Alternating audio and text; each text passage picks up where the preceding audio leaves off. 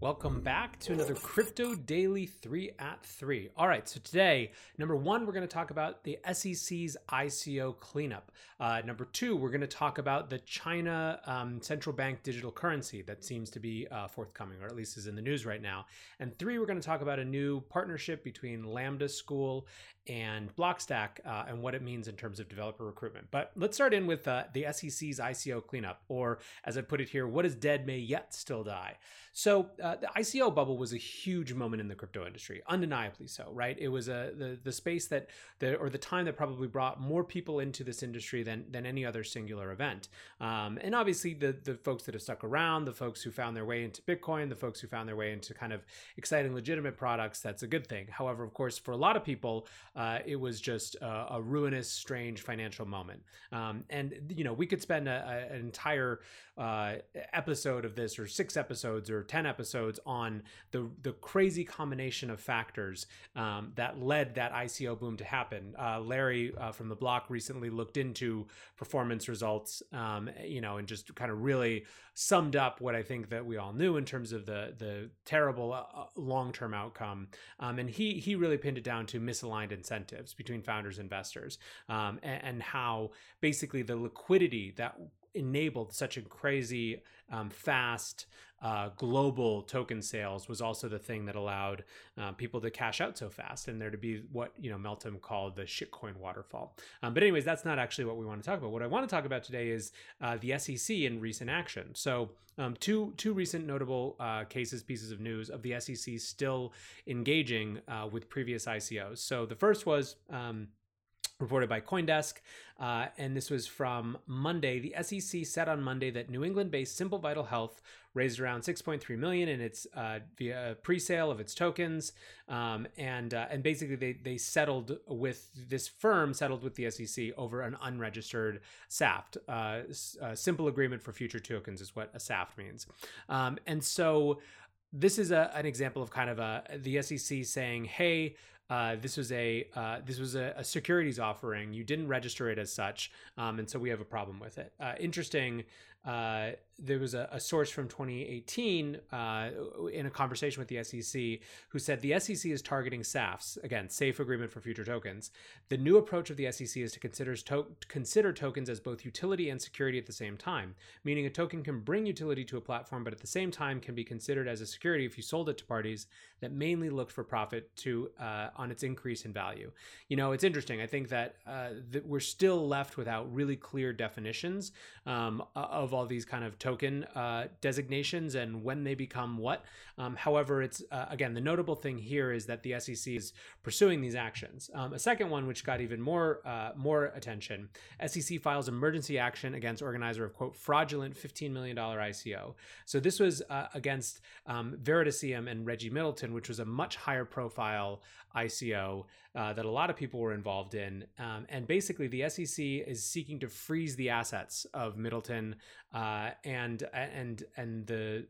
basically they're accusing him of propagating false information about the business, you know, conducting trades that made the price higher, misappropriating investor funds, like you name it, the full litany. They're asking they're asking a court to prohibit him from not only destroying evidence, but to ban his operating a public company or participating in a digital asset securities offering ever again. So this is big time stuff. A few different people made a couple different notes about this. So one, you have Preston here, legal significance. This action relates to an ICO that closed before the DAO report was issued. The point here being that this is, you know, multiple years ago now that this actually happened, and the SEC is only just catching up. He goes into what it means, and then Nick Carter also makes this point. So the SEC finally plunged the dagger into one of the most comically stupid ICOs to ever exist. We all knew it was coming. I was just too optimistic on the timing. It was my list of coins that I thought would die in 2018. This is the thing that I thought was most interesting, however. Final thought. Given that it took the SEC 2 full years to nail the most obvious instance of securities fraud ever, I expect they'll get to XRP and EOS in 2026. I think that the key point here is that there is a very long arm of the law sort of thing here. And as much as we as an industry might have moved on, the SEC has not necessarily moved on from these offerings, and there are implications even now, right? So, and of course, a lot of the chatter continues to be alt season, alt season, alt season, and I've talked before about what I think about that kind of. But again, to really reinforce this point, Jake Chervinsky makes the point. Veritasium was trading around $17 yesterday when news of the SEC's emergency ban broke. 9 hours later, it was trading around $4. Again, this is obvious. This is sort of a not a surprising thing in a lot of ways. But the point is that these cases are just beginning still, right? We're still just seeing the start of the trickle. And they're kind of, it seems like, a lot of the folks who are watching this carefully feel like they are moving their way from kind of outright scams to just kind of, intentional or not bad actors. And there's going to be a lot of people who are caught up on this. And I think one more point from Jake that I really liked. Eventually, the mass majority of crypto-related lawsuits, he tweeted, will be common and unremarkable. Cases will be filed, litigated, and settled without much notice or fanfare. The fact that we're so interested in tracking these cases today shows how early we are and how far we have to go. I think that's true. I think that we're still just coming to grips with understanding the ICO movement as things like IEOs happen. We're still trying to figure out what the right way to regulate crypto asset offerings is and to understand what they mean.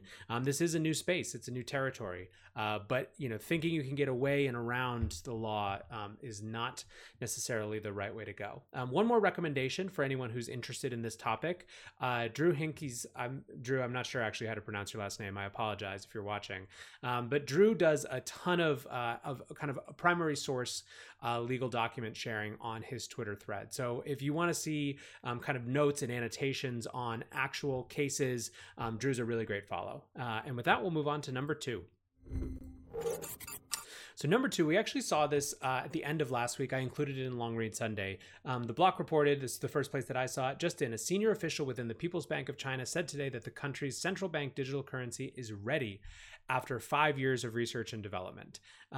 So China has been working on basically their version of a digital RMB, right? A digital currency for China. And it is now seems to be the case that they're closer to actually implementing this. Dovi also posted a bit more about it. She posted a few of the highlights. It being ledger agnostic, it focusing on being an actual money source versus something like Libra, which isn't supposed to create kind of a money multiplier, or is not supposed to be a base money in terms of world accounting. And other folks looked at what it actually is from a technology perspective. So Roger, contributor to Forbes, wrote basically that it's not exactly a cryptocurrency. It kind of takes parts from it, but that it's got an even higher degree of control. Likely that the Chinese central bank will operate much as it has with commercial banks, with some liberalization, but largely in lockstep with the CCP's political goals. The People's Bank of China will likely design all wallets and have access to all data on the transactions. China's central bank seems intent on shoring up and making the Chinese yuan more versatile rather than launch a separate cryptocurrency.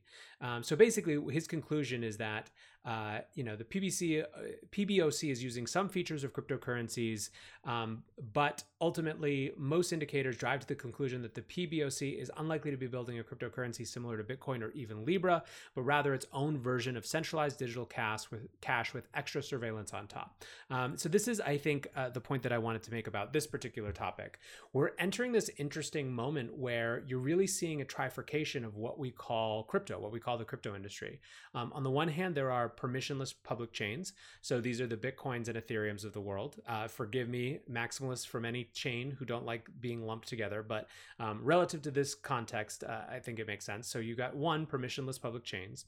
2, you have permissioned corporate chains. So these are things like Libra. Of course, permissioned is sort of up for debate in this context, I guess. It's kind of a mixed bag of permission, but no matter what, it's a corporate chain, right? It's run by a corporation hoping to decentralize itself to a bunch of corporations. JPM coin is another example of this. And you're going to have lots more. And this might be the whole, even the whole context of kind of enterprise chains and private blockchains, right? So it's, again, these things ultimately serve, at least to some extent, the interests of the initiators, the owners, the whatever. And then third is this convenient surveillance money, as I put it, which is obviously central bank digital currencies. The reason that I call them convenient surveillance money is that, one, they are likely to be unbelievably convenient for citizens, right? They will be, they offer potentially a cash type experience, but digitally. That's faster, that's easier, that's accepted everywhere. That's just, again, convenient. However, they also allow for surveillance in a way that cash never did. They are a kind of an autocrat's wet dream in some ways. They are so easy to surveil. You take all those things about a public chain and on-chain data and put it in the context of a central bank, like the PBOC that has, in that case, official connection to the government, or in the US, just tight controls or connection to the government. And you have just an unbelievable ability to surveil people's financial transactions with all of the negative things that hold. So I think it's really important that when we discuss crypto, quote unquote, we discuss these in these different contexts and understand that they are, in fact, different phenomenon, if all interrelated. But with that, we'll move on to number 3. So Blockstack has been making a lot more news lately. They've been upping their marketing aggressively, which I like seeing, if for no other reason than I think that, it's an interesting time in the kind of the smart contract wars and the base layer, chain wars. They've been putting the can't be evil signs all over Silicon Valley, for example. If you drive up the 101, you see a don't be evil, which famously used to be Google's slogan, crossed out the don't with can't be evil. And it's this promise of Web3, right? That really what they're doing is they're advertising Web3. Well, I think it was yesterday, they announced a partnership with Lambda School, which is a coding bootcamp, basically. It's a long-term. So whereas the first generation of coding bootcamps were, 9 weeks or something like that, this is a much longer form, meant to take students from kind of zero developer talent to developers who are able to be hired by top companies. There is actually more debate around the model and what it promises, and there's a lot that we get into around those coding boot camps. However, they are a fixture of the world now. They are one of the biggest ways that people are learning how to code in kind of a formal or semi-formal environment, and I think they're going to be a mainstay, right? In fact, right now I think you're more likely to see people trying to find ways to adapt that model of intensive short-term training with no upfront cost, and instead kind of taking a bigger chunk on the back end from initial earnings and salary. You're going to see more and more of that model. I think it's there's experiments with that, lines of incentives that are really interesting to a lot of people and to a lot of money. So you're going to see a lot more of these, not just coding boot camps, but this kind of boot camp model for a huge number of different disciplines and skills. So anyways, the Blockstack partnership is basically creating a mechanism by which Lambda students can actually start to participate in the blockchain industry vis-a-vis Blockstack, and how they can participate in that. And so what I wanted to talk about is not necessarily even the specifics of that. I think there's a lot to dig into there, and it's super interesting. I think it's a super savvy, smart move for Blockstack, and that's actually kind of where I wanted to spend just a minute. One of the things that I notice is there's so many chains emerging right now, base layer chains who are competing for developer attention. And I find a lot that the marketing strategy and the recruitment strategy tends to focus on how do they create messaging that differentiates them from other base layer chains for the same, whatever it is, 10,000, 20,000, 30,000 developers who are already interested in the cryptocurrency space and the smart contract space, rather than doing this sort of thing and going out and actually recruiting new audiences in. And I think that just from a pure strategic standpoint, there's a lot to be said for actually going and getting those new audiences, right? Like if you look at the Venn diagrams of all developers in the world and developers or just people who are interested in cryptocurrency, it's a very small overlap. And that pool of people who are not yet interested or not yet involved, but who might become involved is a really interesting place to play. I did notice as I was preparing this that Outlier Ventures in the UK is thinking in similar ways. We're looking for volunteer ambassadors. They tweeted around the world to inspire devs and entrepreneurs to build apps, bots, agents, and APIs with the Convergence Stack, which is kind of their name for Web3. So anyways, I think it's notable to start to see this sort of partnership between a crypto institution and a crypto project and a non-crypto project that is notable, that has distribution, that has reach, that has access to an audience, and will be interesting to see how it plays out. But for now, that's it for the daily 3 at 3. Thanks for hanging out, guys. Thanks for listening, if it's where you're catching this, and I will see you tomorrow. Peace.